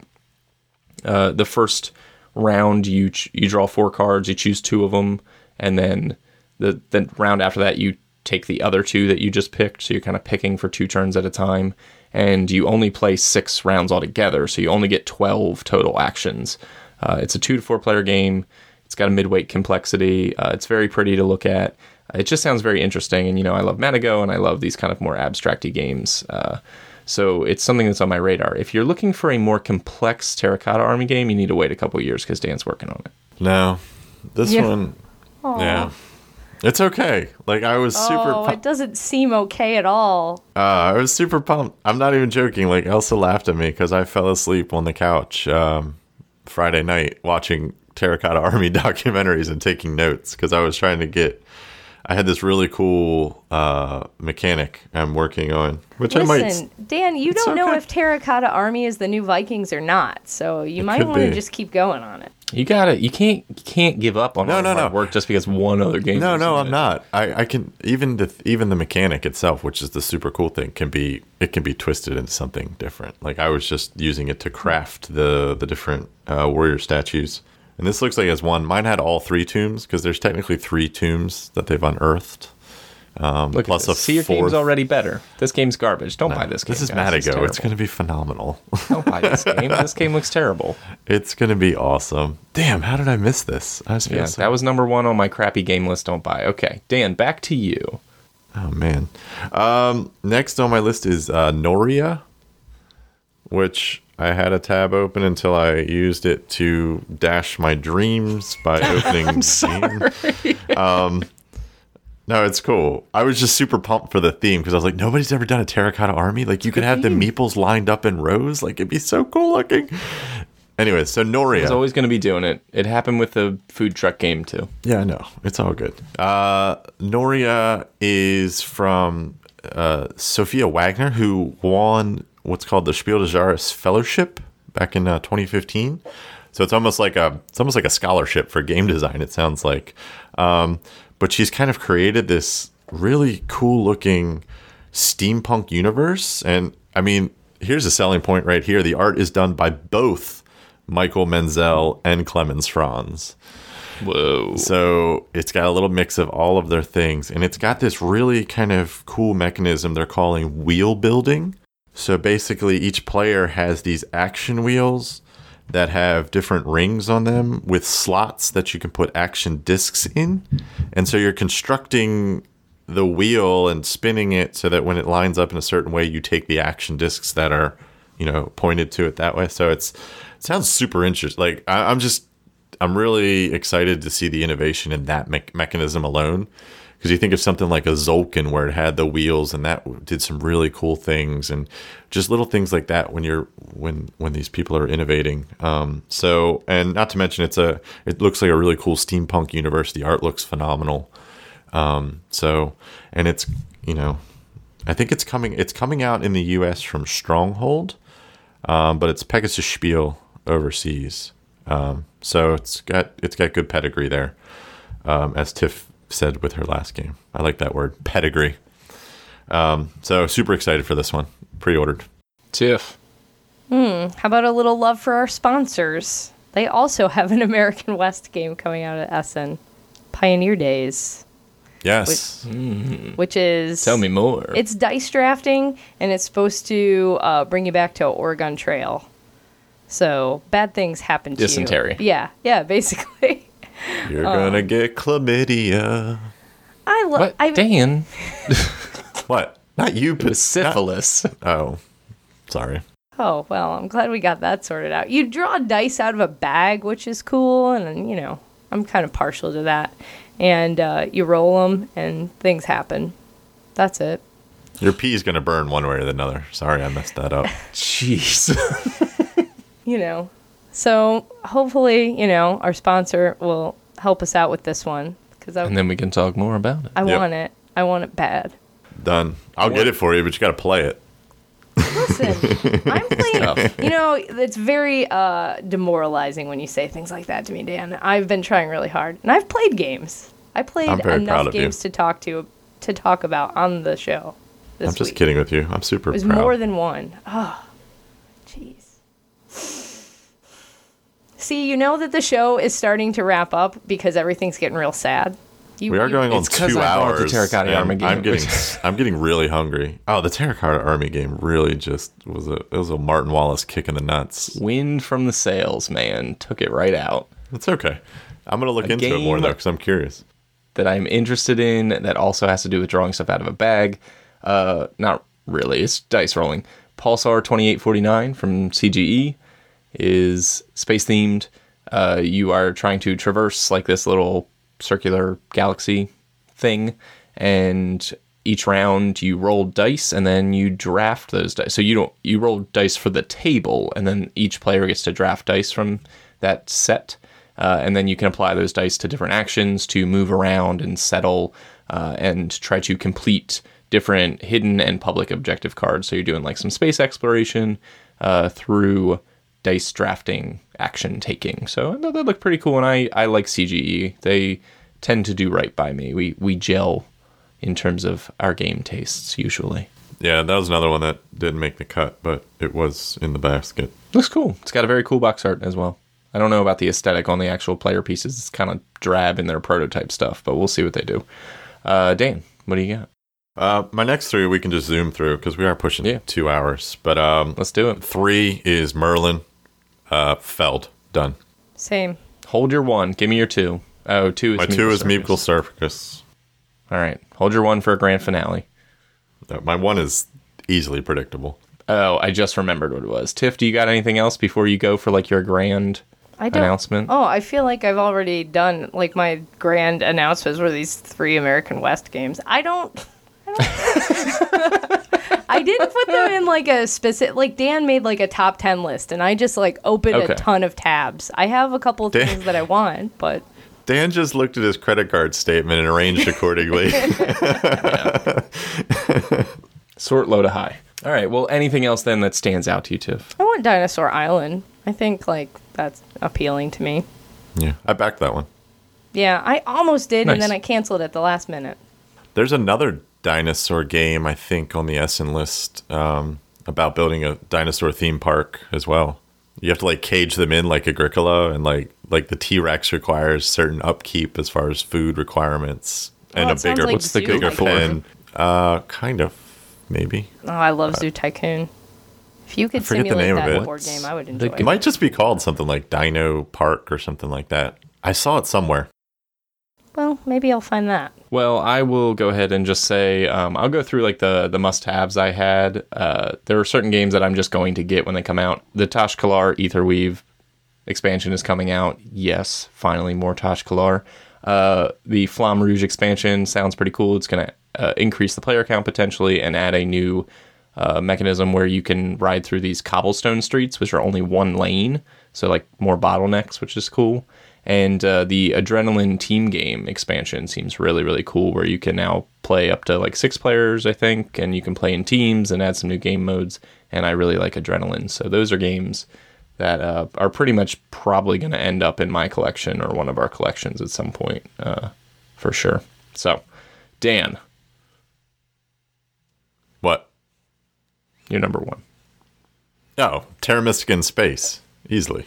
Gaia Project. Is that what the subtitle is? It's called Gaia Project, subtitle Terra Mystica in Space. Yeah, it should have a colon or something in there. I mean, that's all I need to say. I saw it at Gen Con. I may or may not have been slightly aroused, and then I walked away because I just had to. Because yeesh, that's one way to end a show. there were definitely feels. I can't wait. I'm so excited. Terra Mystica was my number 1 game, and Gaia Project is said to...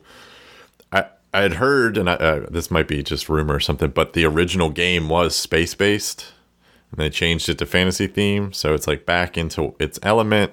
I think it has more of a kind of, makes more sense in space, I think, terraforming planets and stuff. But, yeah, apparently they've kind of streamlined and changed some things, and just, it sounds awesome. I can't wait. Nice. I will play that. Are you going to keep your other Terra Mystica, though? Oh, yeah. They're going to rub up against each other on the shelf. So you're going to have two of the same game. It's not the same game. I mean, kind of. No. It's pretty close. You got to admit that. I mean, hence you're calling it Terra Mystica in space, so... That's just for the listener. That's just good radio. Just Okay. kind of describing All right. it as it needs That's to be just described. that's just cop out. marketing. Dan's just doing a little Good- marketing for you. Dan and his These marketing. publishers should hire me because, let's face it, a lot of them don't know how to market. It's true. They Wow. could hire you. You just wouldn't make anything. It's fun. All right. I think that we have recorded ourselves a very lengthy show here. Everyone's hungry, and we are ready to move forward. So thank you all for joining us for episode 76 of the podcast of Nonsensical Gamers. Thank you to our sponsor, Tasty Minstrel Games. Be sure to check out Downfall, which will be on Kickstarter soon. It's a sci-fi game coming from TMG. It's very pretty. Something to check out. We'll probably cover it once it's live. You can also find them at playtmg.com, and if you want to find us, you can do so on places like the BGG Guild number 2077. You can choose an email, podcast@nonsensicalgamers.com. Find us on Facebook, Instagram, Google Plus, maybe, and be sure to talk to us directly on Twitter. Now, Tiff, if they want to attempt to make contact, even though you might not respond, MySpace. where do they find you? Tiff is exclusively on MySpace now. I'm at Inept Gamer. No, I will respond. I'm still getting notifications. I just don't have the button handy. It's just buried, so I'm not like obsessing over it. So everyone, I want to rally our listeners to periodically, about once every hour, go ahead and tweet at Tiff so that she is checking Twitter on a regular basis. I'm trying to have a healthy balance of real life and online life. Especially do it around times when she'd be going to bed. You guys are the worst. Yeah. Dan, if they want to chat with you about how to potentially market their games or manage their own bank accounts from their Essen spending, where do they find you? At scandalous_nad or at League Nonsense. Tiff, did you actually say your handle? I think I'm at Inept Gamer. Okay, good. I just thought that maybe we had left you out again. I'm so sorry. If I didn't, you can just edit it in, and it's perfect. Yeah, I'll just put it in there. The magic of radio. And you can find me at Cinnamon Buns, spelled phonetically. Thank you all for joining us. We will see you next time. Until then, say goodbye. Toodles. Bye. Bye. And I know that if I say that fast enough now, that you guys won't be able to interject something dumb. So really power through the end of that show.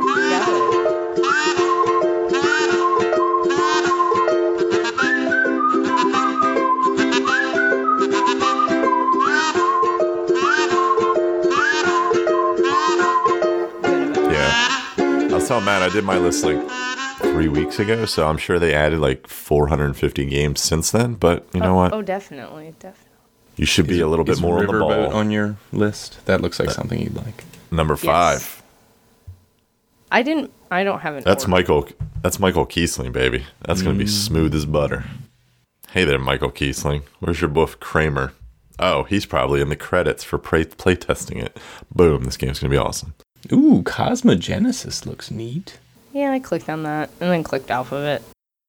Okay, Tiff, sorry. I'm sorry that I'm not as good as Dan. There's only one space game this year. What's that? The Is it Kepler Ancient reprint? Aliens? Gaia Project. Oh, Oh. Terra Mystica in space. Yep. Ancient Aliens is on my list, I believe. Is it?